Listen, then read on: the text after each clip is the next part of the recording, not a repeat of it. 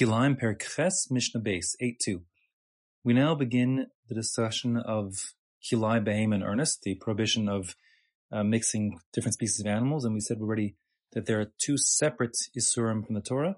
One is to crossbreed two animals of different species to make them mate, and the other one is cross-work the animal, so to speak, meaning to have them work together to pull something if they're different species. So in the previous Mishnah, we discussed the cross-breeding element, and now we will begin the topic of the cross-working, so to speak.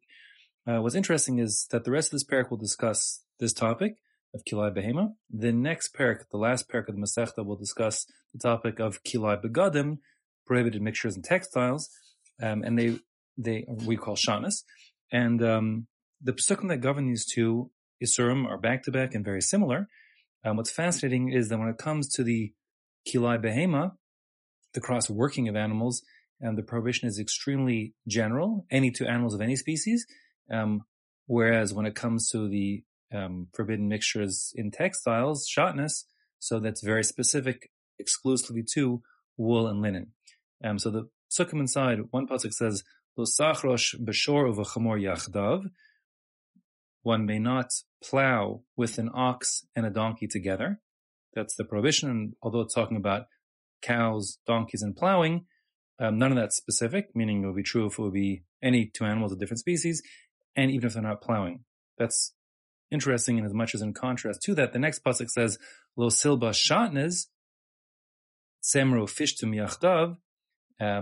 One shouldn't wear shatnez, which is wool, semer is wool, and pishtum is linen, yachdav together. And there it's specific and exclusive to wool and linen.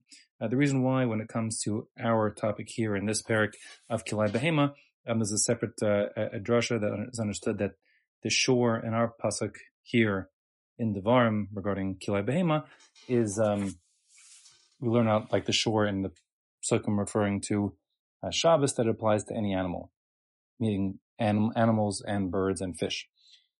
Therefore, the Mishnah says inside, Behema in Behema, if you cross work two behemos, domesticated animals, chaya v'chayim chaya, or if you have two undomesticated animals working together, or behema in chaya, or v'chaya in behema, or a domesticated and undomesticated working together, it doesn't matter. Same goes if it's tameya in tameya, if it's two not kosher species of animals hitched together, or tahara in tahara, or two kosher species of animals, meaning as opposed to the shore, which is kosher as a cow, and the chamor, the donkey, which is unkosher, the shore being tahor and the chamor being tameya, but it doesn't make a difference. Tameya im tahora, tahora im tameya, any of those combinations, all the combinations, it makes no difference. Asurin lacharosh, they're forbidden to plow together, meaning one can't attach any two different species together to pull a plow.